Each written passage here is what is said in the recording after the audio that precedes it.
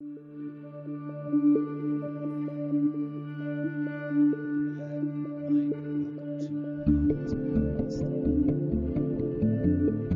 It's good to be with you. This is great. I was looking for some books, and I'd gone through some Stephen Mansfield. I had gone through some John Eldridge. I picked up some other books along the way, and then this one pops up. This one in front of me with a misspelled title on the front. And I looked at it and I was like, The Complete Gentleman. I was like, oh, but give this one a whirl. And son of a gun, that's a great book. It's a great book. Well done. So I reached out to you, and in a hurry, and then I went back and I was like, this book was written in 2004. Like how did I never get my hands on this? What a cool book. While we're on the title, can you explain the title of the book and the spelling of The Complete Gentleman? Well, it's Compleat, which is a kind of an antique, really Renaissance spelling of the word in English. And in fact, there was a book written by a guy named Henry Peacham in the 1500s called The Complete Gentleman. So I just stole his title. He didn't mind. And because it seemed to me important to use that particular spelling to evoke the history. Yeah. And history is really what this is about. The book evokes the history of the idea of chivalry, which leads up to the idea of the gentleman and the various individuals throughout history who have contributed to the development of the ideas. So I wanted with the title to evoke that. And I think that spelling does evoke it. Yes, it sure does. It sure does. Well, when I grabbed it up, and I quickly, I'm a few chapters in, and I started getting a hold of some of my buddies, and I was like, hey, you got to get your hands on this book. You got to get your hands on this book.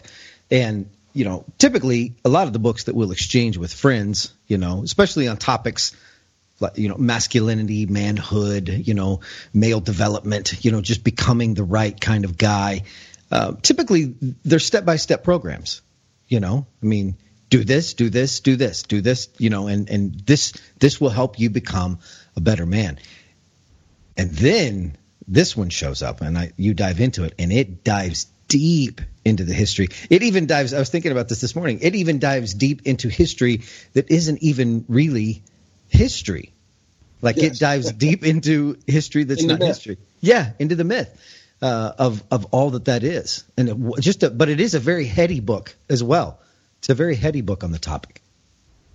Well, this wasn't, 7 steps to masculinity or, one of those kinds of books, because for me, what provides an education is, in fact, education. It's of intellect and history and feeling, and evoking that, allowing a reader to just dive in, swim in this great sea.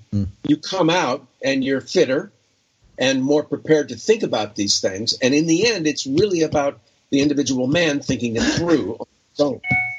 Yeah. And I appreciated that part, because one of the things that happens, especially with the topic of masculinity, is there's this thing. It's a guy with a beard and an axe, in the woods, with a beautiful dame on his arm.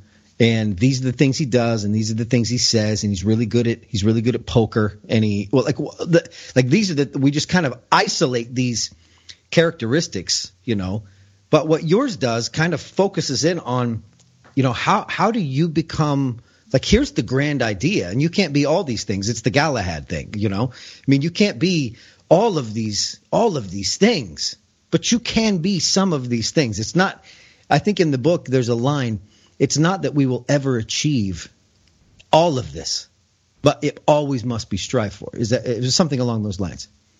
Yeah, I say that throughout history, I suspect that there were few men who really achieved completeness in this sense were perfect chivalrous men like Galahad or Lancelot, and certainly Lancelot wasn't perfect. But it once was the common aspiration of men to aspire to be better than you are, to always be striving to achieve the highest possible standard. And as Chesterton said, it doesn't matter how often we fail to achieve an ideal, for then our failures are fruitful if we continue to aspire to that ideal. If we keep changing our ideals, well, then all our failures are fruitless. Right. It gets us nowhere. So the key thing here is to try and understand what a man ought to be, and then to set your sights on being that kind of man. But, I happen to be a Roman Catholic Christian, and, we have the right of confession. And what that right recognizes is that we fail. We fail frequently. Cardinal Newman said that, now St. John Henry Newman, that to live is to change, to become perfect is to change often. Yeah. Yeah, that's a great line. One of the opening lines in the book, and I can't remember who it is by. You quoted somebody, and it said something. A man's courage. You'll have to help me with it. A man's courage can never be fully understood or fully recognized or fully developed until he's faced death. Yeah, I think that's Jean Anouilh, the French playwright who wrote Becket. And it was the basis for the film Becket with Lawrence, with Peter O'Toole and Richard Burton. There is a sense in which death looms over the complete gentleman because it informs him as you know, there are archetypes that I talk about in the book, chapters devoted to them, the warrior, the lover, and the monk. And in each case, death is present for the man as he is in a situation in which he must be a warrior. Certainly, we understand that. Monk also makes sense because they're cloistered men and living in a situation where death walks the halls with them. And there are generations of men within the monastery, and there's always a cemetery nearby. And you remember constantly in the rites that are followed every day, the Holy Office, that and it's like every day's Ash Wednesday. When you go to church, if you're a Catholic on Ash Wednesday, and they make the sign of the cross on your forehead, they say, "Remember that you will die. You are dust, and to dust you will return." For the lover, it may not be immediately apparent why death is important, except that for your wife, for your children, for your community, for your nation that you love, you have to be willing to sacrifice. I mean, chivalry is first and foremost the worldview of fighting men. To separate that from the idea of chivalry, and I think from the idea of the gentleman, is a mistake. Now, I say in the book that not everybody needs to be a soldier, a Marine, an airman, a sailor. You don't have to be in the profession of arms. You don't have to be a martial artist. But you've got to be willing to know that there are things worth fighting for and be willing and able to fight for them. And that's where that comes in. And again, in any situation, in a combat situation, whether it's intellectual, moral, or in fact a physical confrontation, you have to be willing to risk. Is this a very popular idea where you live? Where I live? Yeah. In my house it is. If you mean in the state of New York, in the town of Pelham Manor, not so much. Not so much. Yeah. Do you think that's a common theme, or somewhere we're trending to pretty quick? That this idea of going after evil, this idea of chasing down the evil or taking on the evil face to face, standing up and fighting. Do you feel like where we're headed with that is almost more just broken passivity, other direction, retreat? Well, passivity is a word that I think about a lot and comes up in the book. And actually, as I was making some notes today before our call, I wrote that word down because that is a big problem. People are so absorbed in this technology, in other technologies. I still find it amazing to walk down the streets of Manhattan when I'm in the big city for meetings or just to have lunch with friends, dinner. How many people you literally bump into now because the phone is up here, and there are so many ways in which our attention is drawn away from the things that matter most, from faith, from the situation in which our communities find themselves, from the state of education. The amount of media in people's lives tend them towards passivity because they think that they can derive their opinions from the news programs. I was very disturbed. Donald Trump's an interesting man. I applaud him when he does well. But I find it odd, as many people do, maybe everybody does, some of the things he says. And at one point during, I think it was the campaign in 2016, they asked him what are the sources for his understanding of the world. And he said, I watch the shows. Well, okay, there are some pretty good shows to watch, I guess. But what I would like to think a complete gentleman would do is he would, as you suggested, make a deep dive into things. There are extraordinary books that you can read. There are extraordinary videos that you can watch. My wife and I, we haven't talked about this, what I'm doing these days, but I'm senior editor of The Catholic Thing, senior fellow of the Faith and Reason Institute, which is located in Washington, D.C. But one of the things I do at The Catholic Thing every day, which is a wonderful website, is I put the art into each column every single day. So 365 days of the year, I'm dropping a piece of art into those columns. Wow. So we're big. I refer to my wife and me, Sydney, as museum rats. And we'd go to the Metropolitan Museum and the Museum of Modern Art and every museum in the area, including the Cloisters, which is in Upper Manhattan, not far from where we live, actually.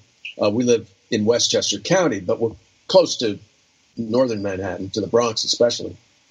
And we go to the Cloisters, which is a reconstructed monastery, medieval monastery, that has a lot of the medieval and art that is in the collection of the Museum of the Metropolitan Museum.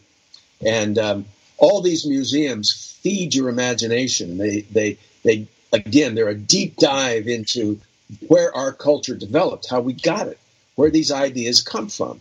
And if you have no antecedents, if everything that you're seeing comes to you through news programs or primetime television, your sense of things is shallow. The roots cannot possibly be deep.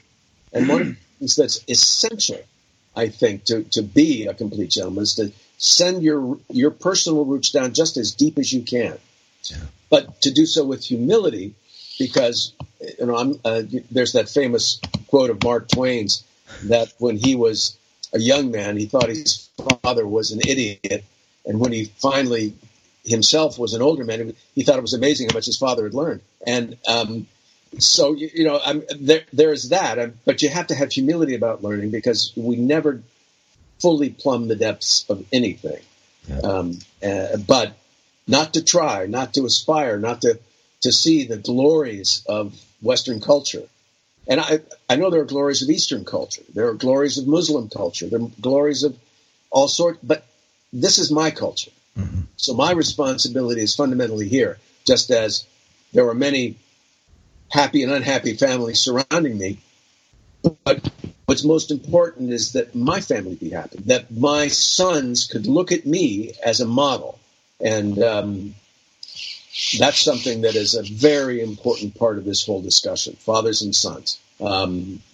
Feminism cannot be allowed to rob us of the importance of showing masculine archetypes and behavior to our own sons. And if we have daughters, frankly, to show it to them as well. Yeah. It's a, excuse me. It's a, I have two daughters. And it's such an interesting thing because, I'm surrounded by some really good Christian men who are rough and tumbly guys who, yeah. In fact, me and a handful of them just came back from a camp out, which went on this little two day camp out to where we were testing ourselves to see, let's go out into the woods and we called it our kill, cook, consume camp out. And so take no food. We're going to figure it out when we get out there, and we're going to eat, but we don't know exactly what, going out to that and then coming back and seeing my girls. It was so cool because when I walked in, they were so excited to see me, and they were like, "Do you have the pictures?" And so we're showing them pictures of animals, the way it's skinned out. We're showing them pictures of it. We made a rotisserie. One guy that was with us really good, just made this rotisserie, over a campfire. I mean, it was just an excellent. But to watch their faces as it's like, ooh, gross. It's between ooh, gross and my hero, this thing between them. And that is so cool for me because the church we go to, it's the church I preach at, but there's so many strong men in that church, and pushing masculinity has been such a blessing for all the people inside of our church. And that's a hard concept for people to grab a hold of. Is that because of the word toxic masculinity? Because as that thing came out, where does all this come from? Where does all the hate towards masculinity come from?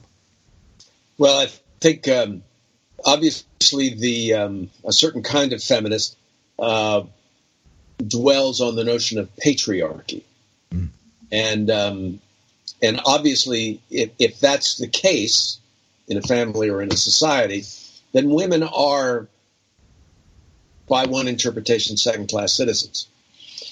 I don't think that's the situation that exists now. Yeah. But even if it were, we are in a perilous situation if men are not able to do the things that men have always been called upon to do: to fight, to hunt, to provide, to shelter, to do all the things that it's not that women can't do them for themselves. It's just that the roles are strikingly different. It changes. There are many single women bravely raising children for whatever reasons they have. But it's also the case that without a strong male figure in the home, there can be great difficulties. People like to dispute that, say that that's not the case. But I think it is the case. And I think all the data show that it's the case. And a lot of the crime that we see in inner cities is a consequence of broken homes or homes that never were together in the first place. There was a football player who, I'm not going to name his name, partly because I'm not sure I can remember it, but in any case, he used to play for the Giants, among other professional teams, and he had seven kids from 5 different mothers, married to none of them. So he's paying a lot of money for child support, which I think he more than once defaulted on. And that is not a model for stability and for a culture that is healthy. So masculinity, for better or for worse, but we hope for better, is an essential thing. My most recent column at the Catholic Thing on Monday was the third of a set of columns I've done about transsexuals in sports. And that is to say, men saying that they're women competing against women. Right. Which I consider to be an obscenity. Yeah. And so do the women athletes now. And it's interesting how, and all of whom are feminist, as perhaps they should be. I understand that. They've had to fight hard through Title IX and other ways to be full participants in sports. It was only, I think, the 2012 Olympics in London where all the sports that men did, at least in track and field, were done by women. So it's taken a long time to get us to the point where competitive women were able to aspire to do all the things that men do. But you don't want the women to be competing against the men because there'd be no medals for the women. I'm sorry, that's just the way it is. Yeah. And for these transgender individuals, men who came through puberty and got the big jolt of testosterone that you get when that happens, they cannot now, no matter what testosterone suppressing drug they take, and they have to, because they've got to get their T levels down to certain, nanoliters per whatever. And this is one of the paradoxes of the idiocy at the IOC, the International Olympic Committee, because they now require that this be the case, which means they're recommending that athletes take drugs. I mean, they've been fighting for 100 years to make sure that athletes are clean, and, but now it's changed because it's so politically incorrect, you see, to say to the male athlete who wants to compete against women, you can't do that because you're XY and they're XX, and no matter what you say, you can't change that. So this kind of thing, when it seeps into culture, is it's at times, frankly, quite terrifying.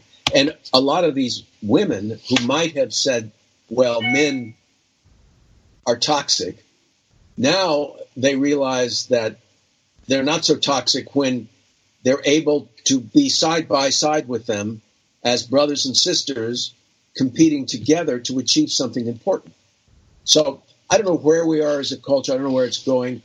At 72 years old, I'm sort of at the point where, well, I'm going to sit back and watch it happen. I've been in the fight, and I'm still in the fight in many ways, but I'm no longer so concerned about where the culture is going, just because, given what I've been through the last couple of years, I need to put my feet up a bit. Yeah. Can you talk to us? Can you talk to us about what's been going on with you the last couple of years? I reached out to you in excitement, pure excitement about the book. And then as soon as I did, and I started doing some more homework and some more reading on Brad Minor, I'm like, oh my gosh, Jared, what have you done? Like, you just dragged this guy out into the elements again? Like, he's busy. He's obviously got stuff going on. So can you talk to us about that? Yeah, I've had a series of medical issues beginning back about 2012. I'm not going to go into all of those, but more recently, I was working in my garden. I'm a rose gardener, and I've got beautiful rose gardens front and back, and I kept coughing, and then there was and frankly, I spit up blood at one point. And so went and saw a pulmonologist who thought I had lung cancer. Now, it turns out I didn't. But along the way, this was 2017, I also developed a bump right here on my neck, which my skin doctor said, well, that's just a cyst. Gave me the card of a plastic surgeon, the cosmetic surgeon, who in the middle of removing it, said words you don't want to hear. I won't say what he said, but it was an exclamation with an obscenity. And he said, it's not a cyst. Comes back from the lab. It's metastatic cancer. So I had surgery at the beginning of 2018 at one of the hospitals in New York City. And it was discovered to be, as I said, metastatic cancer. They were never able to type it. It's now what's called cancer of unknown primary. So there were metastases here, but they couldn't find any primary cancer anywhere else. And so I had surgery. They removed what they could, took out a bunch of lymph nodes, all of which were clear of cancer, which was good news. And then I went through, in the early spring of 2018, 6 weeks of chemotherapy and radiation. 7 chemotherapy sessions, 30 radiation sessions. And the results appeared to have been good. And so we were very happy about that. And then in 2019, I went and saw my urologist, and my PSA score was jumping up suddenly. And so he sent me for an MRI, and it turns out I had prostate cancer. So 2 cancers in two consecutive years. And so I just at the end of the beginning of January, finished radiation treatment plus some surgical procedures prior on the prostate cancer. So it's been an exhausting and difficult period, one that was however, a good test in the sense that I was never frightened. I knew, I mentioned earlier in our conversation, confession. When I first found out about the cancer, the first thing I did is I went to confession because I knew I was going to be up against the presence of death in a more concrete way, perhaps, than I've faced it in the past. Always been aware of it since my father dropped dead at 54 when I was in my 20s. And but this was a real opportunity to see, was my faith, was my life in order in such a way that having lived it fully, I was ready to leave it in peace. And I think I was able to discover that that is the case. I am ready. I wrote a piece about the second cancer in 19 called On Being Tired. And I think that's the thing that I felt most when the second diagnosis came. Just a, feeling of exhaustion that I got to go through this again. But going through it is what you've got to do. Now, I also said in the very first piece I wrote about it back in 2018 that I didn't fight cancer. I'm not fighting cancer. Right. Now, that may seem strange from somebody who believes that the warrior is one of the, but it's just that if as I wrote in that column, if it could be personified, step outside my body, then I could go to my martial arts training and maybe I'd have a shot against defeating this guy. But it's not the way it is. It's in your body, and what you do is you cooperate with the protocols. You get good doctors. I had the best at Memorial Sloan Kettering Cancer Center. And then you do what they tell you to do. And you modify your life. You try and eat more healthfully. And this would be one message to young men. When you go out in the sun, put on sunblock, because I think that maybe is the genesis of these cancers. It's just that because cancer is a complicated disease, we still don't understand it very well, but there are lifestyle matters that can affect you, and it's important to try and modify your exposure to things like too much sun, to the wrong kinds of foods, and that will be helpful in preventing cancer. But when the time comes, if you have to face it, you just face it squarely, and you do what the doctors tell you to do. It's not much more complicated than that. Yeah, yeah. But I have known people, I have talked to people, and I saw people at MSK, the hospital, who were frightened. Yeah. In fact, terrified. I also saw people who were alone. My wife was at my side every step of the way. She went to every single appointment. She waited for me when I was going through the chemo. She sat in the room with me. And to go through it alone would have been more difficult. I suspect I would have done it. Wouldn't have been a problem. And in fact, to every single appointment we've ever had, I've driven. So, there and back. And that was helpful for me, Anyway.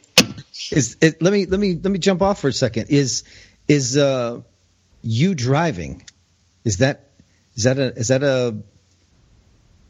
tie into masculinity on some level? I think it does.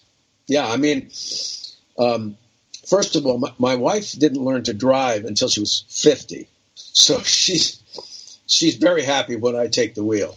And she sort of does so only when I'm not around or she's going off on her own. So that is a part of the way we've defined our marriage. As you know, as being a married man, you define your marriage in a lot of different ways. And there were things that I do that she doesn't do, things she does that I don't do. She cooks, I clean up. That sort of thing. That division of labor is a part of all marriages. It's an ongoing negotiation. So yeah, but also I like to drive, and it buoyed my spirits. I have a nice car. I love to drive my car, and so being in the car and driving made me feel good. And as I've also said many times, because this comes up a lot, partly because I've had 2 cancers in 2 years, so everybody wants to know how I'm doing. it's good to have as much of a normal life as you can when you're going through this. And when I was going through it, I'm one of the very, very fortunate ones, Jared. I never felt sick except from the treatment. You know, and that I understood. And I understood that it wasn't cancer that was making me feel sick. It was being treated for cancer that was making me. The radiation, which sort of fried my neck when I went through that in 2018, and then this past time, you know, you get a little. Well, you're just so tired all the time. Not immediately after treatments, but then later on in the afternoon, we'd come home if it was a morning treatment, and I would take my laptop and stretch out on the bed and work, do the Catholic thing, and I never failed. There was not a single day where I didn't do my job as senior editor of that site. But then, 15 minutes after I was done, I was asleep. Yeah. You know, before dinner, and then to bed at 8 o'clock, 9 o'clock at night, which is not usual for me. Yeah. Was there some new spiritual disciplines, some new epiphanies or theophanies maybe during this time that kind of just struck you, or new insights into marriage, or even yourself as you were going through these different diagnoses and treatments? Well, I know that one of the things I said to friends was that I didn't think I could love my wife more, but I do, as a consequence of this, for better or for worse. And for her, I think it was in some ways in the process more difficult than for me. You know, it's just my attitude about things is different from hers. And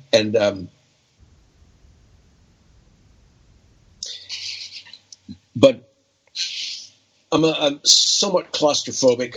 And so at the beginning of the radiation treatments for the neck cancer, you're lying on your back and looking around to see if it's here. I guess it's not. But anyway, there's a mask that they snap on your face. And so it's right up here against your nose. And then the machine spins around you. And it comes in close and it goes back and it makes noises. It's not like an MRI with that thump, thump, thump, thump, thump. But so I was taking something to relax me for the first few sessions. Then I realized I don't need that, because what I was doing, both whenever I was getting a PET scan, which is the classic diagnostic tool for cancer, and you go into the tube and you go through it on a steady pace, or an MRI or whatever it was, I pray. And when I was on the table getting the radiation, the machine spinning around me, I prayed. The first prayer I would say to the Lord, was to give me the strength to be relaxed and get through this. But then I would pray for others, and that was the most important thing I could do. The first people I would pray for were the people out there in the waiting room who were alone, the ones with bandanas on their heads who'd lost all their hair and had lost a lot of weight. And I'd walk in looking like a linebacker, and people would look at me thinking, he's here for someone else. And so I thought about them, and I prayed for them. And I have friends back in Ohio where I grew up and in New York who were going through difficulties of one sort or another, and I prayed for them. I prayed for the priests at our church. And doing that, remembering to put myself, and this is something that a complete gentleman has to do, you don't put yourself first. You know, it's not exactly I am third, that wonderful Christian construct that comes out in, Gail Sayers and his interactions with Brian Piccolo. They wrote a book called I Am Third. And, God, others, self. Well, I'm not even sure I was third on the list of things that I was praying for and thinking about. But as you brought up the Jean-Louis quote that sort of starts the book. Let me take a look at exactly what that is. Yeah. Until the day of his death, no man can be sure of his courage. Well, you got it exactly right. And it is from Beckett. His courage and also his faith. Because I know it may sound arrogant and perhaps even false to say that I was never afraid, but I really wasn't, and I'm not afraid now.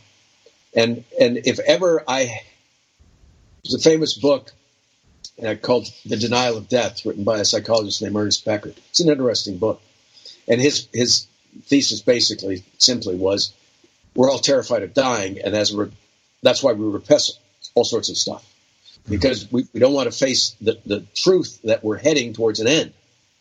Now, you and I believe it's not an end. Correct.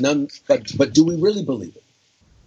When you are facing death is when you find out whether you believe it or not. And so my faith has definitely become stronger in the sense that my faith is more confident. Yeah. I'm not worried anymore about whether I'm telling myself fables, whether I'm just trying to comfort myself about my anxieties. And I've put so many of my anxieties aside.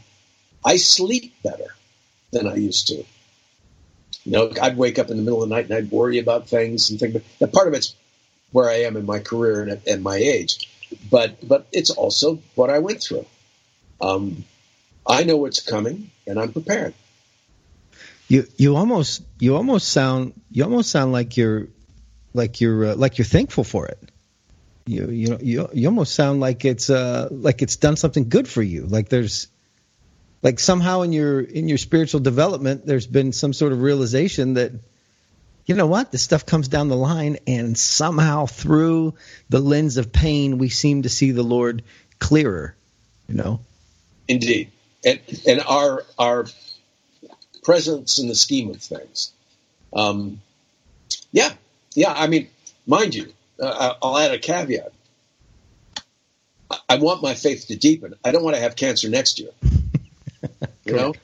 So because it isn't pleasant. There's nothing about it that's pleasant. Although, and this is sort of an ad for Memorial Sloan Kettering, boy, I'll tell you what, they come as close as it's possible to making it pleasant to go through it. It's just a fabulous institution. Doctors are great. It's good. But, it's a blessing. It's a blessing anytime your insight about anything deepens. Yeah. And I was prepared, because of this book, this book simply represents what I've believed for a long time, and it helped me to clarify those beliefs and to codify them, not in the sense of the series of laws, but in a thoughtful way about what the history tells us and what it tells us about the evolution of these ideas, and then how they apply to the lives we lead now. So I am a freer human being as a result of cancer than I was going into it. That's beautiful. That's beautiful. I mean, it's just incredible testimony. Incredible testimony. Can we dive into the book a little? Sure. The very first chapter opens up with this really cool story of kind of the inception of the idea of this book. And when I hear you tell the story, I think, well, that's like this perfectly blended divine concoction that created this wonderful, seed that grew this book. Now, again, I get a little dramatic and dive into the narrative pretty thick sometimes. But when you tell this story about sitting in the theater with your son, watching a film, watching Titanic, even what's going on in the screen, what's going on in the theater itself, and the multiple interactions that are going on. There's a lot going on in that theater. I don't want to go to that theater. I don't know if that's your normal theater experience, but I don't want to go to the movies with you if that's a normal thing. That's a lot going on. Can you tell us that story for the people who have not read this yet?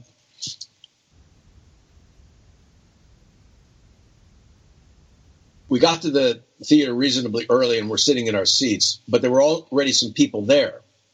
And in fact, they had stayed on, apparently, from an earlier showing. At least that's my hypothesis. A group of young people in their 20s sitting about 5 or 6 rows back. We were in the center section. They were on the right, facing the screen. Behind us were a couple of older women. And the movie starts. We're watching. It's interesting stuff. I mean, it's visually a stunning film. Yeah. There's a lot that's wrong with it in terms of the way it portrays what happened as the Titanic hit the iceberg and sank.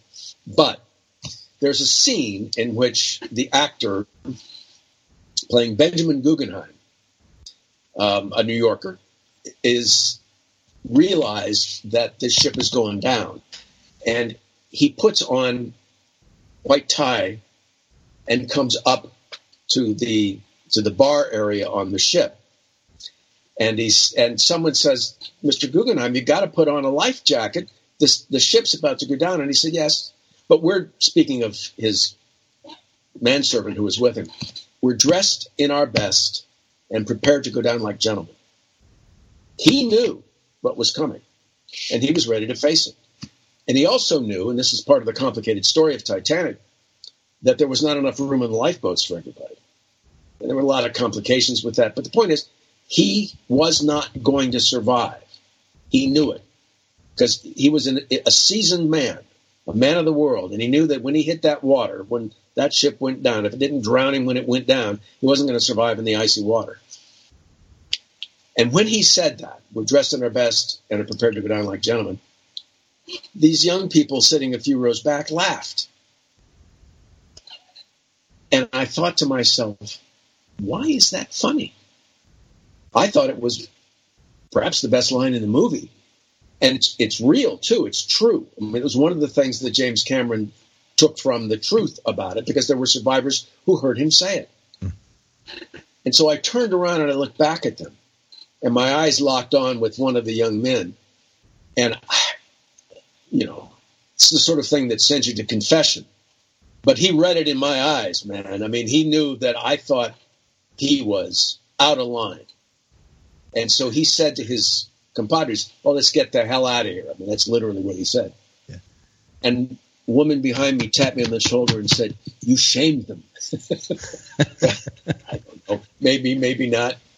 But at that moment, I thought, why does the idea of being a gentleman in the way it was just portrayed on the screen seem risible, laughable?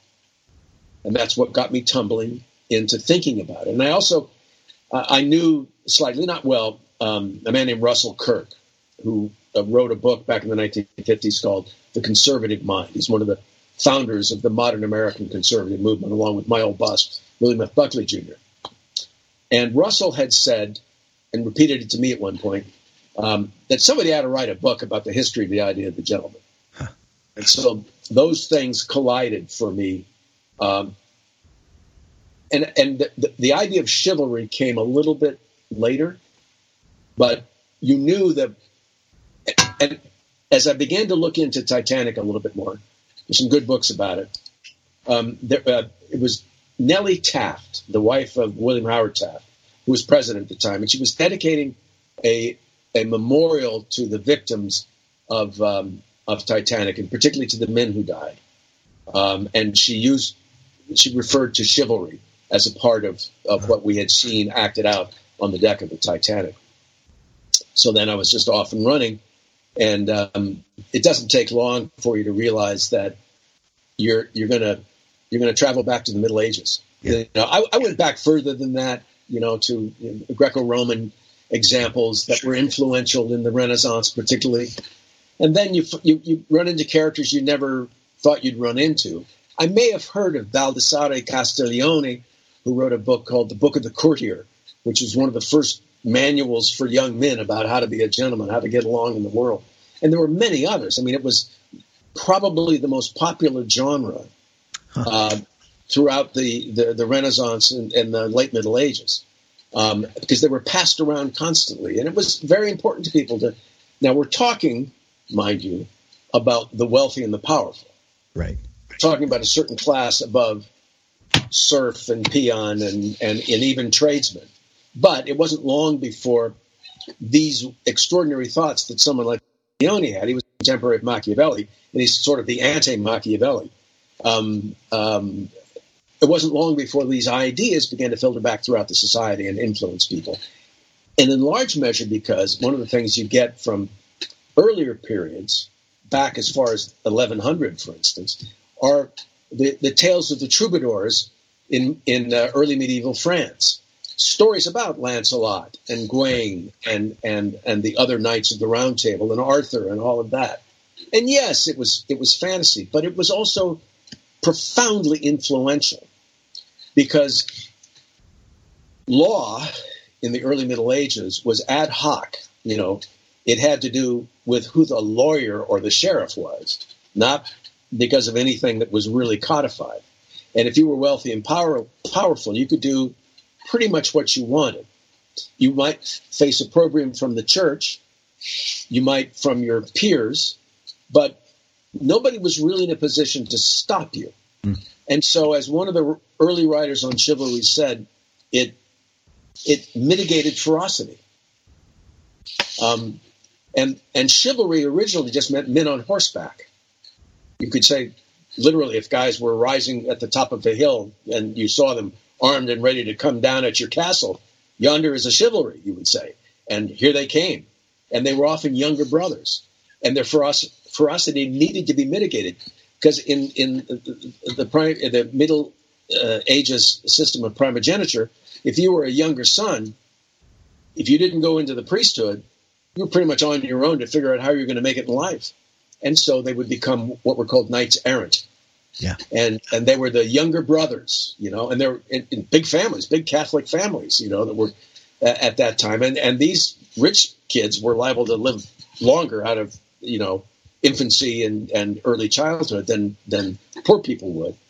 And so it was important to come up with a code that could inspire and restrain them.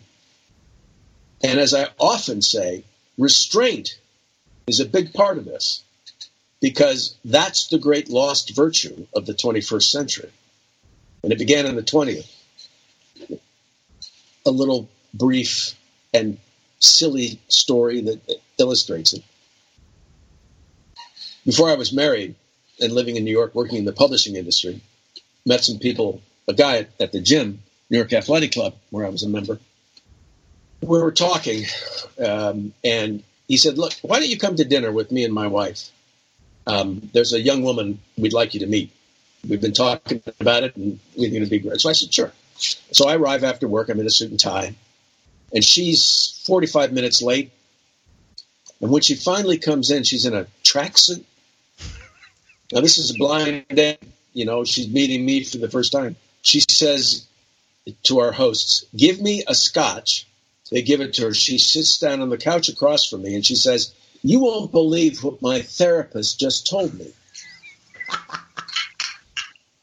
Now, that's a sort of classic New York story where, you know, like every third person's in therapy. But it also, it occurred to me later on as I'm working on this book, well, then there's an example of someone who lacked restraint. Happened to be a woman in this case, but that's what I know you want to talk later about sprezzatura, so maybe I won't segue into that now. Yeah, go ahead. Okay. Well, sprezzatura is something that Castiglione talked about in the Book of the Courier, and it is this sort of gestalt of qualities in an individual, whereby you're good at this, you're good at that, you're good at 1,000 different things, but people don't necessarily know you are. You don't have to scream about it. You don't have to post on Facebook, "Oh, you won't believe what I just did. It's wonderful." Yeah. No, that restraint, that gentlemanly decorum, is something that's very important. And it's a lot more important than people think. I also, in the second edition of the book, after the first publisher went out of business, not because they published me, I don't think, but in any case, I added a note that a young woman who wakes up in the morning next to a stranger may find that she went to bed the night before with an enemy. Restraint calls upon us to negotiate the world as carefully as possible. Not everyone is your friend. Now, part of what I was getting, I think, was a note attached to a part in the original structure of the book about instant intimacy. You meet somebody, and you and I went through this. I noted that you called me Mr. Minor as we were first interacting with one another via email. But you go to parties now, and people come up to you and they'll say, "Hey, Brad, how you doing? I read your thing," or whatever. And it's not the best way to approach someone. It's so rampant now that there's no point in getting, torqued up about it. But friendship is a negotiation. You're not friends with someone when you first meet them. And so you don't share with them the intimate details of your life. It is a negotiation, and it goes on until you get to the point where you're willing to grab a bunch of guys and go out in the woods and do what you want to do. And then it is one of the great things in life. Friendship is one of the things that ought to animate the life of a complete gentleman. But the idea that everybody's your friend or that you're the friend of everybody, that's not right. So sprezzatura is this quality that allows you to, whatever you're good at doing, whatever you're able to contribute, you do so as quietly as possible. Christ talks about it in the story of the guy who bangs the cymbals on his way to give alms in the temple, as opposed to the widow who quietly puts her mite in, all she has to the Lord. We have a president right now who is a problem in this regard, as far as I'm concerned, because I admire him when he does well, as he has with judicial appointments, in my opinion. I don't want to get into politics, but the point is, he doesn't really. I mean, he would, I think, be better advised to show some restraint, to not let people know what he's thinking all the time, the first moment he thinks it. I think that's a mistake. I don't think it matters in his case, because something about the freshness of his approach is appealing to people. And unless the Democratic Party can come up with somebody who can really combat that in a rational, measured way, and also, I guess, a charismatic way, because that's a part of politics, well, I think he'll probably be reelected. But it's not serving him well. It's not serving the country well. Yeah, it's an important characteristic, as restraint is an important characteristic. Yeah, and it is on that level. I mean, and on every level for every man, it is a bad example to fire off every single thing that comes through your thick head. I mean, that's a bad place to be. I love the idea of restraint, and here's what it made me think of, and I appreciate it so much that you put that in there. One of the things that I've talked to my daughters about is, one of the coolest things that can happen, and you use the word cool in trying to find a modern yep. word for it. One of the coolest things is when you can go into a room and it's a dinner party. It's just a place you're just hanging out. And nobody knows that you play the piano, and nobody knows that you play the guitar, and nobody knows that you speak Spanish. And you didn't go tell the entire world that you spent time learning these disciplines. And then you show up, and in the moment that it needs to be, or in a funny way or in a sentimental way, you can pick something up, or you can walk by and just play a riff. Like, there's something so special about that. Just in holding up the complexity of who you are as an individual versus this billboard lifestyle that we live. That, like, let me just tell you every single thing that I do and everything I'm good at, because now we are only one dimensional. Because this is all we are. I love that. I love that idea. It brought me back to that. I think that one of the nicest compliments that someone can pay to a man, or for that matter to a woman, is to say, after getting to know them after a time, well, there are depths to you that we didn't know about. I have a little quip in the book about just go off for a little bit about the way people dress. Like the woman coming to a blind date wearing a tracksuit. I had some dealings before I was married, and I was spending more money than I should have, with a bespoke tailor on Savile Row in London, and their philosophy was, when you leave our establishment wearing your new suit, when you run into a friend on the street, we don't want him to say, "Oh, what a beautiful suit. We want him to say, you're looking really well. How are you? I mean, things out not to just draw everybody's attention. Subtlety, restraint. Man, I'm telling you, if you can cultivate that, it's a great blessing. It really is. Not to mention that in business, in negotiations, if you go in and you say, that's what we want, well, okay, no, or sure. And then a few months later, when you're having a glass of scotch, the guy says, we could have given you twice that. Yeah, right. So just take your time. You got to be patient. Everything is a negotiation, except love. It's a negotiation until you get to love, and then that's when you can be around the people you love without restraint. Yeah. That's good, But even then, because you love them, there'll be a certain kind of restraint. Yeah. There's a certain amount of restraint when you're talking about and the building of a friendship. That is the best part. That's the best part. The people that you let in layer after layer after layer after layer after layer, and then the reward is the friendship. And then from there, then it's. So this is who you are. So that's how you think. I had you all wrong. That's the reward inside of friendship. I think part of the problem that we see now is that we're such an instant gratification type of people these days.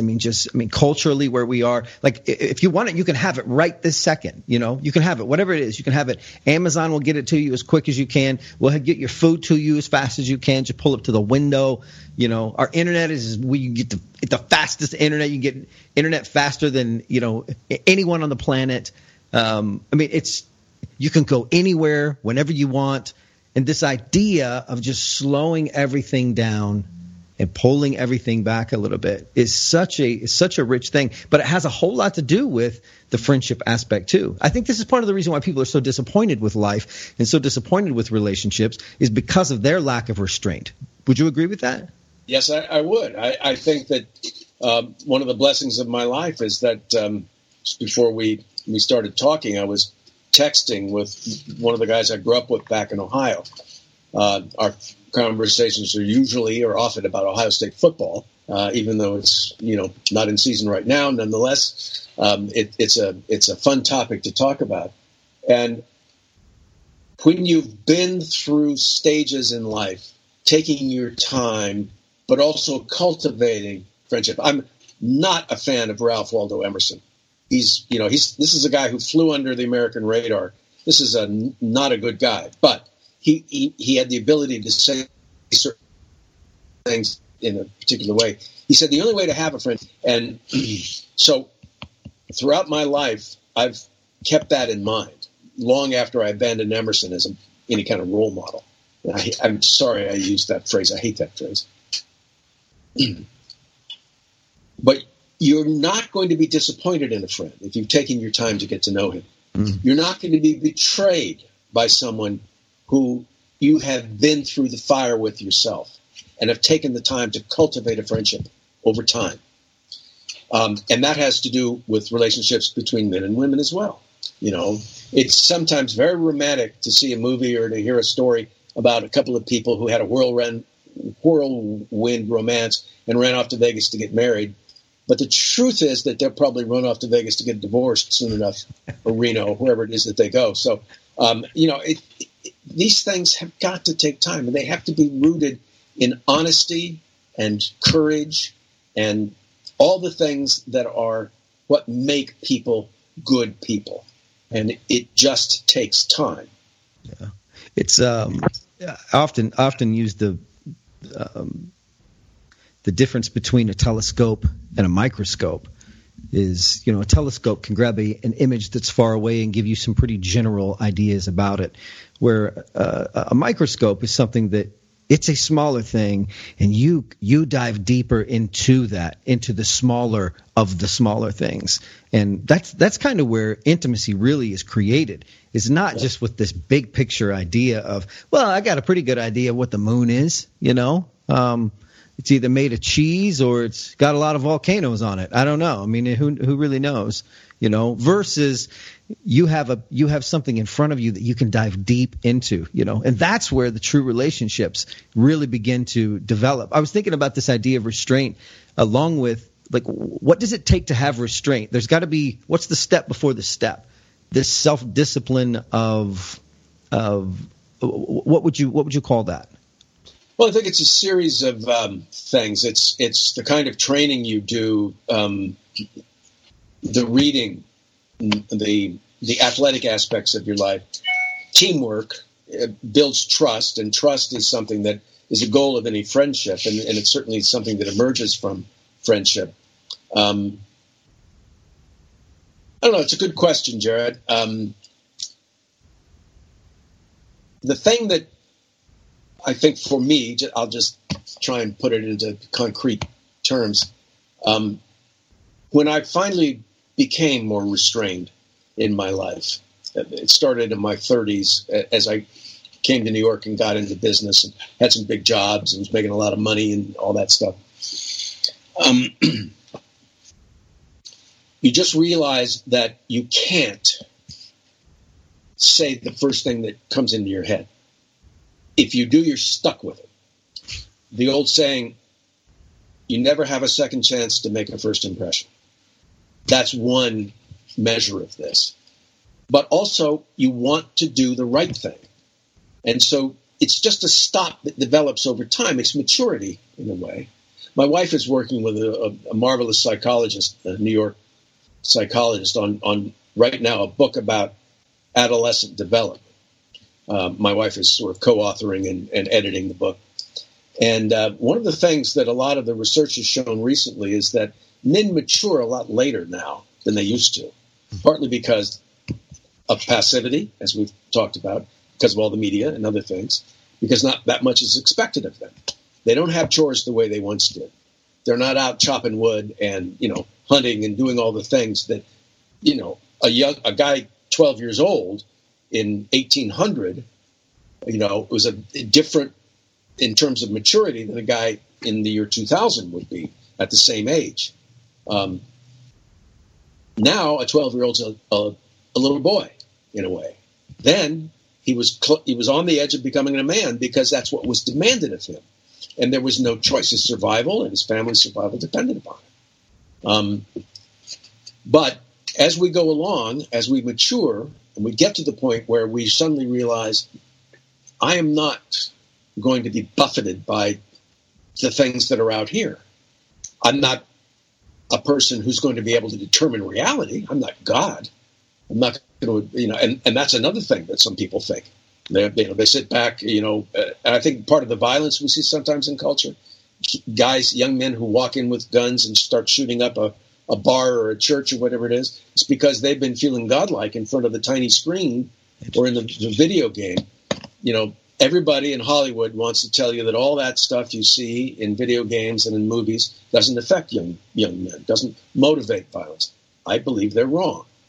And so when you get past that level of passivity, because you are passive, and you're even passive, it feels like you're active if you've got a gun and you're spraying bullets. That's the easy way out. That's just surrendering to the worst aspects of your nature and to not knowing the distinction between fantasy and reality. But when you're mature, then I think you begin to realize that you need to slow down. You need to be more temperate in your opinions. I'm not nearly the conservative firebrand I once was. My beliefs have not changed. My beliefs that went into this book when I started writing it 20 years ago have not changed. But my attitude, to some extent, my emotion in response to all of this definitely has changed. And that's partly because of, the health issues that I've gone through. But it's also a deepening of my faith. The practice of my faith has become ever more important to me. And, I don't think people should wait for retirement to hope that decency is going to catch up to them, that gentlemanly behavior will finally be there, because it doesn't need to be. My sons, to whom this book is dedicated, and my older son went to West Point, was in the Army, spent a year in Iraq, is now married, living in Denver, Colorado, so we miss him terribly. My younger son is a wine expert and lives in Brooklyn, but they're both consummate gentlemen. They dress well, they speak clearly, they know who they are. I wish that religion played a larger role in their lives than it does, but that seems to be an issue with a lot of young people. And partly because, again, I'm tipping over into politics a little bit, but just the transgender issue that I mentioned that I've been writing about, people don't want to offend anybody. Yeah. People feel that, and this is an interesting segue. John Henry Newman is famous for having written a little essay about the gentleman in his book, The Idea of a University. And one of the thing that people quote over and over again is he says, it's practically the definition of a gentleman that he never knowingly causes pain. And Newman thought that reasonable, but it's not what he believed exactly. Because if that's all it is, then you're into the Lord Chesterfield territory. A lot of aphorisms like Ralph Waldo Emerson. And of Lord Chesterfield, Samuel Johnson famously said that he taught the morals of a whore and the manners of a dancing master. And Newman knew, because this is a Catholic priest, that there was no blood in this. They're whited sepulchres. That kind of an attitude. Yeah. No, it's got to be much more than that. And as I've said in many occasions, and part of the reason why the cover of the book has a sword on it. Yeah. Take the sword out of the man's hand. Take that courage and honor, that sense of being willing to drop the gauntlet, if that's what's called for. Take that away. If all you're doing is just trying to make people happy, oh, well, okay, so you're a man, you say you're a woman, okay, then you're a woman. No, you can't do that, because then it's over. And I'm serious, it's over. If we say, and this is Orwellian stuff, that black is white and good is evil, then we are, to choose the right word, I think, doomed. Yeah. We are, personally and culturally. Yeah, that's an excellent point. It echoes a whole lot of stuff that I've heard Jordan Peterson say over the last few years. Of a lot of those same ideas of we can't start taking words and changing their definitions and saying this is now what this means and assume that the structure that our world is built on with those words is going to remain in place. It's not going to. Our structure is built using these words that mean certain things. The minute you take that away, it crumbles underneath us. It crumbles underneath us. Yeah. And people, they think they're being good by being nice, but nice isn't always good. Yeah. And it's one thing to be a cheerful person. It's another thing to go around being agreeable to everybody when there are so many disagreeable people on this earth. It makes no sense. I got off onto this transgender thing because the state just north of us, Connecticut, 2 years in a row in the state girls track and field championships, the former state champion, from when she was, I think, a sophomore in high school, lost in consecutive years to boys saying they were girls. And the State Athletic Association said there's nothing we can do. Their preference has to be respected. Now, they're comforting themselves by saying we're wonderful people because we have acknowledged this person's struggle and we are empowering this person's decisions. Meanwhile, they broke that girl's heart. because she should have been the winner. Now, where is the justice in that? Where is the common sense in that? It can't be. And I'm happy to say that there's a nice organization called Save Women's Sports that's, lobbying around the country. And a lot of state legislatures are starting to act and say, no, you can't do this. Yeah. And as we approach the Olympics in July, if there's an Olympics in July, because I know that a lot of people are worried about the coronavirus, maybe they won't happen, but I hope they do. I hope the coronavirus goes away. But a lot of the most competitive women in the world are not going to take this. Right? In Rio, there were some competitors, but they didn't make it out of the heats. They're just not that good. They're men who aren't that good, and so that's why they come over to the female side. And so, the strong, as I say in the book, the strongest woman is a lot stronger than the weakest man. Mm-hmm. However, when you look at the overall in athletic competition, it just doesn't work. You can't have women competing against men. It just makes no sense. And it's also depriving women of victories and joy. And the idea that this is somehow compassion to let these transgender people compete it's nuts. Not to mention that if you're XY, you can't be XX. I'm sorry.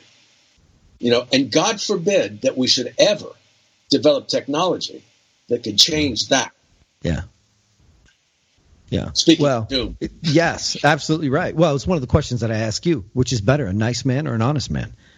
An honest man. Yeah. A conversation I've had with my daughters, several times, hey, listen, which is better?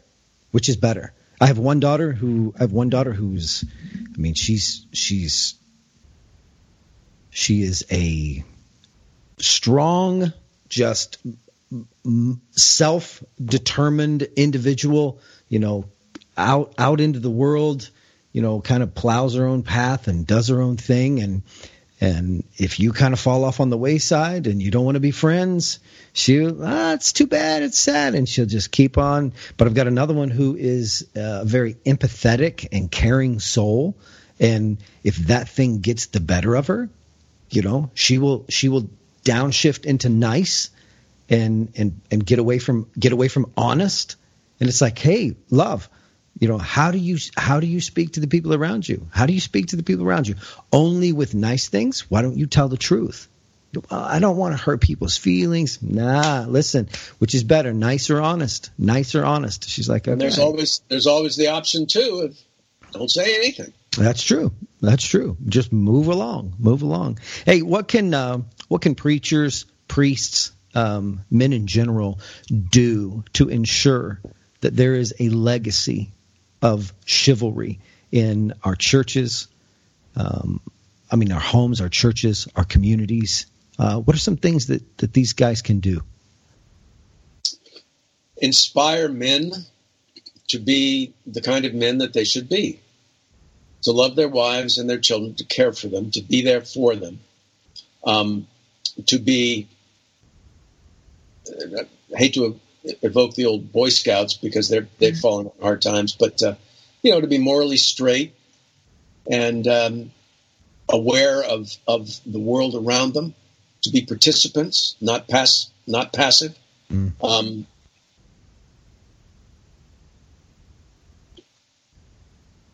It's difficult. Again, this isn't 7 steps to manly behavior. Sure. You've got to make the deep dive. You have to think it through. So if you can encourage people to always look deeper, to make study. See, I guess if you think about the warrior, the lover, and the monk, warrior is exciting. Warrior appeals to people. Lover is exciting. It appeals to people. Mm-hmm. The monk, not so much. But it's from them that we really get models of restraint and learning. Mm. Medieval monasteries were extraordinary places, full of activity. They were experts in agriculture. They developed all sorts of techniques for growing things, for animal husbandry, all of that stuff. It all went on. They made great beer. Some of them still do. They organized towns. They built cities. They were themselves, through orders like the Knights Templar, were kind of warriors themselves. I mean, Friar Tuck's a fun example, but there were really some pretty serious characters in the Middle Ages. They were omnicompetent. I interviewed David McCullough, the great American historian, one time, and we were talking about the omnicompetence of that founding generation. They could build a house. They could write a law. They could plant a garden. They could run an estate. You go to, if you haven't been to Monticello, Jefferson's house, I mean, you go there, and he was a flawed guy, a peculiar man in certain ways. Took the Bible, and cut up the New Testament particularly. Took out all the stuff he didn't think Jesus really said, But my goodness, the things that man could do. And that kind of dedication to personal development, to thinking things through. But eliminating the parts of Jefferson you don't like, I'll cut him up a little bit. Just take the good stuff and leave out the stuff. Yeah, right. But because he wasn't he was loving to his wife. She died prematurely. That was part of his problem. But in any case, his personal relationships after that went downhill. Mm. There are no 7 steps, but if you can remember to be restrained, to love the people who are with you, to make contributions in everyday life, quietly but firmly, to guide your children with a strong hand, but a loving hand, to both, don't spank them. That's my view. Hug them, yes. Discipline them, yes. Because without that, they won't know what's right. I mean, the role of parents in the lives of children is something. I was just going back and forth with one of my buddies, and he talked about a young woman who was on the soccer team, or the basketball team of his granddaughter, but she didn't attend the championship game because she had a traveling soccer meet to go to. And I said, what kind of parent lets their child do 2 sports in a single season? It makes no sense to me. Parents have to intervene, or you become like Lori Loughlin, the woman who, was involved in the cheating scandal of getting her kids into college by lying, frankly, because you think that it's the end that matters, not the process. Right. My kids will be okay. When this author that my wife is working with was promoting an earlier book about mothers being home with their children, and not necessarily not working, but when they're home, you put everything else aside, and your child is your priority. Mm. She was interviewed by one of the hosts on one of the big morning shows, who before they went on camera said, "I hate your book," a woman. "I think I'm a good mother." The woman is involved, this host, in a divorce. She's never at home, but she thinks she's a good mother. That's magical thinking about reality. Right. When I was doing martial arts, I'm not anymore because I'm an old man, but the first part of our training hall oath was, I will always respect the laws of reality. Mm. And you've got to purge magical thinking, unless you're a fantasy novelist, out of your life. You've got to look things straight in the eye. You've got to see what is the truth. And then you have to cagily figure out how you're going to deal with that reality. People have long accused our friend Baldassar Castiglione of being someone who recommended that people lie, that they not show their true selves. Right. Well, that's not true. That's not what it was. But we do need to approach things carefully, faithfully, and lovingly, but also, if you could add in restraint, then I think you're most of the way home. Yeah, I love the use of the word nonchalance throughout the book. It reminds me so much of my father as I was growing up, and still to this day, there'll be times that I'll visit with him. And for years, he's a great storyteller. For years, he has told us great stories about his life, about things he's done, places he's been. But just a couple of days ago, I was talking to him, and he said, and I asked him something, and he said, Yeah, that's funny. That reminds me. And he told me a story that I'm 42. He's 60. 60. What is he? 62. And he says, he starts telling me this story, and I'm like,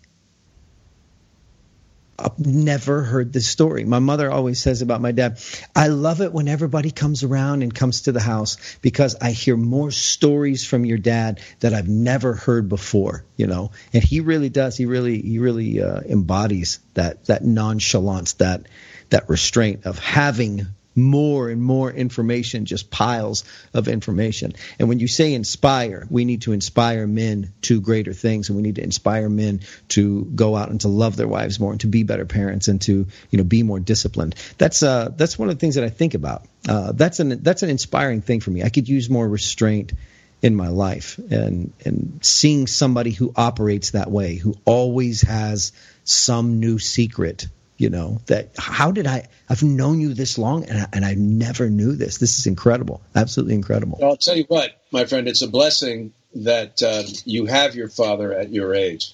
I haven't since my early 20s. Wow. He was a World War II guy. And I found out only after he died some of the things he'd done during the war. He'd been sent to the Philippines to be a part of a group of men doing intelligence work, planning the invasion of Japan, which of course never happened. But he was too restrained.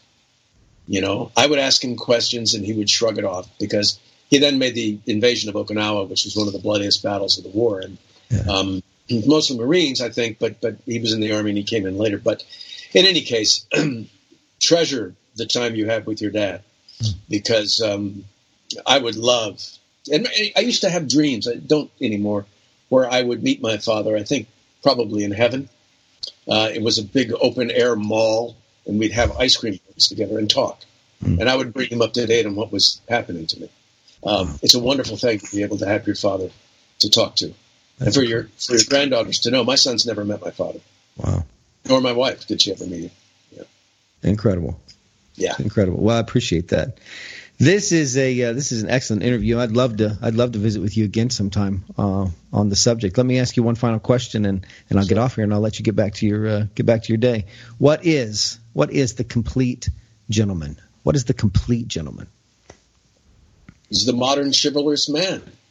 He's a guy who has loyalty, generosity, courtesy, honor, courage, restraint. He embodies all those virtues. Not afraid to fail. And I think he, because if you're afraid to fail, you'll never manifest any goodness in the world. G.K. Chesterton said, there are an infinity of ways a man can fall, only one at which he stands upright. And so you want to be upright. You got to have, and it takes courage to say, when I learned this from the president of the first publishing company I worked for, I gave an answer to a question, and he said to me, "Are you sure?" I said, "No, that's just a stab." He said, "If you don't know, say, I don't know." I realized then that took more courage than I had. I wanted to succeed. I wanted to give the right answers all the time. So courage plays an important part of it. And courage for me, has come from faith. From knowing Christ and knowing that my eternal destiny is in his hands, and I've given myself over to him. So, what should I be afraid of? That's excellent. So if you can find that idea, that's it. That's excellent. That's excellent.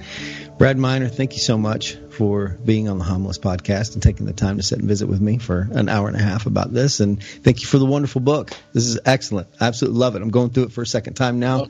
It's perfect. You know where to reach out. You know where to reach out. Yeah. Well, thank you. If you don't mind, I will probably reach back out to you again at some point soon. So very good. Thank you so much. I appreciate it.